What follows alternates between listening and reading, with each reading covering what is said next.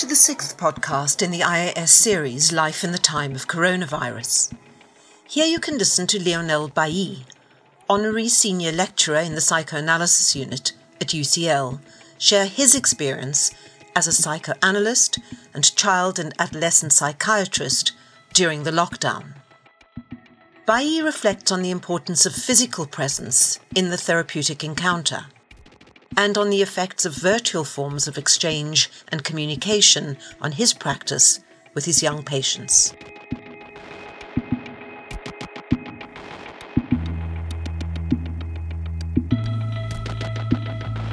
My practice as a child and adolescent psychiatrist in the NHS was suddenly changed in the month of March 2020 when, due to new measures, social distancing was required, and I was told that most of the young people I saw face-to-face in my sessions I now had to contact by telephone or through video link.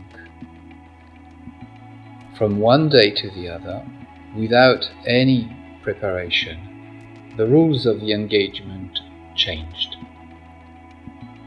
Initially, I thought that they, the young ones, would have absolutely no problem with that, and that I would struggle.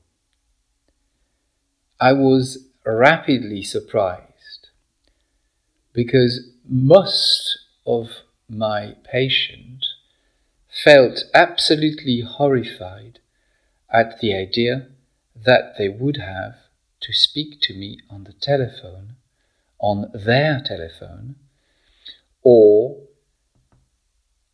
on their computer, a space that, until then, was entirely preserved and reserved to the interaction with their peer group. What they found difficult was that suddenly they were asked to talk on the phone about their difficulties. And in some ways, the rules are that they should speak truly, meaningfully, that they should open up. That contrasted for a large majority of them with the slightly reserved, sulky, distancing attitude that they adopted. And the I don't know in the sessions, the grunts for an answer, or the few words said after a long silence were suddenly not going very far in the session. Mostly, they suddenly heard on the phone what they were saying, and a lot of them preferred actually to not speak to me. It is possible that they struggled reconciliating the idea of the virtual world that they thought was devoted to a co-construction of a virtual reality in which they had an opportunity to shine, where they could have many likes, where their avatars are brilliant and beautiful or scary. Suddenly, they were asked to use this edifice to communicate about themselves and not their virtual self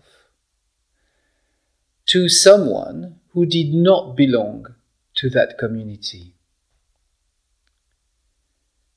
Many preferred to wait, and they often told me, well, actually, why don't we resume these sessions when the social distancing is over? Others sometimes the more mature, and by this I mean the more adult-like young people, the one whose functioning is more akin to that of an adult, on the contrary, saw it as an opportunity. It was an opportunity to engage in a different way, because away from me, they felt less inhibited, sometimes even a bit disinhibited, so that they could talk more, and maybe talk more in depth about their problems. However, what I noticed was that while they could go further intellectually, cognitively, they had still some great difficulties associating what they said with what they felt.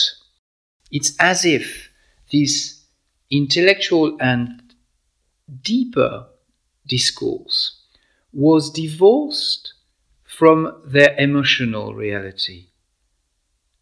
It was described, but it was not experienced in the same way. And it might not have been experienced in the same way because an ingredient is missing. And the ingredient is the physical presence of the other, and how my presence is also physical for the other who's listening to me. In other words, there is something particular that happens in the psyche when I am in the presence of the reality of the body of the other. Intuitively, we know that. You may have seen many photographs of somebody, and then one day you meet them, as the expression says, in the flesh. And then it's different. You know how people suddenly tell all their friends that in the street they saw this famous person. What's the difference? They have seen before that famous person virtually in films, in videos, in photos, thousands of times. But one day they were there with him or with her. This is also an important component of my work when I'm asked to assess, in the sense of psychiatry or mental health, a patient. I discovered that while I could gather probably more information when speaking on the phone or through Zoom, any other video link, the quality of my findings was different.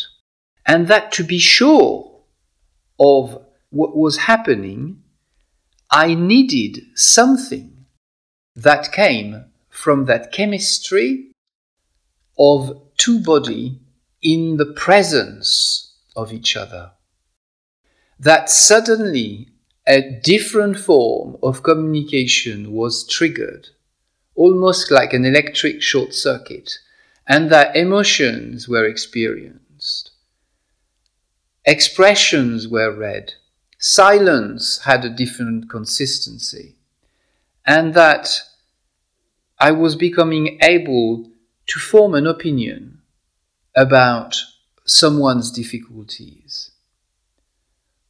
When the list of the behaviors, the list of the symptoms, the extensive timeline that I could get through the phone did not give me half of that.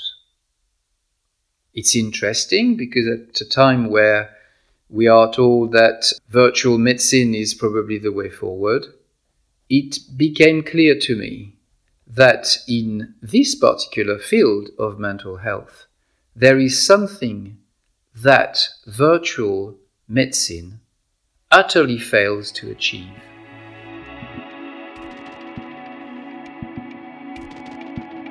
It's important because, as we know, the NHS tends to think very much in terms of cost. And I would not be surprised if some clever manager had the idea that actually, with virtual contact with patients, we could see far more people. That would be probably overall, and certainly in my field with young people, a very bad idea.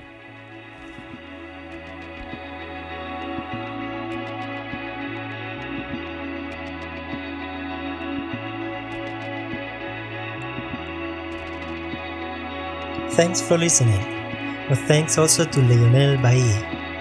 Do send us your feedback and proposals at a.brinchat@ucl.ac.uk. Music is by Small House and the BBC Sound Archive.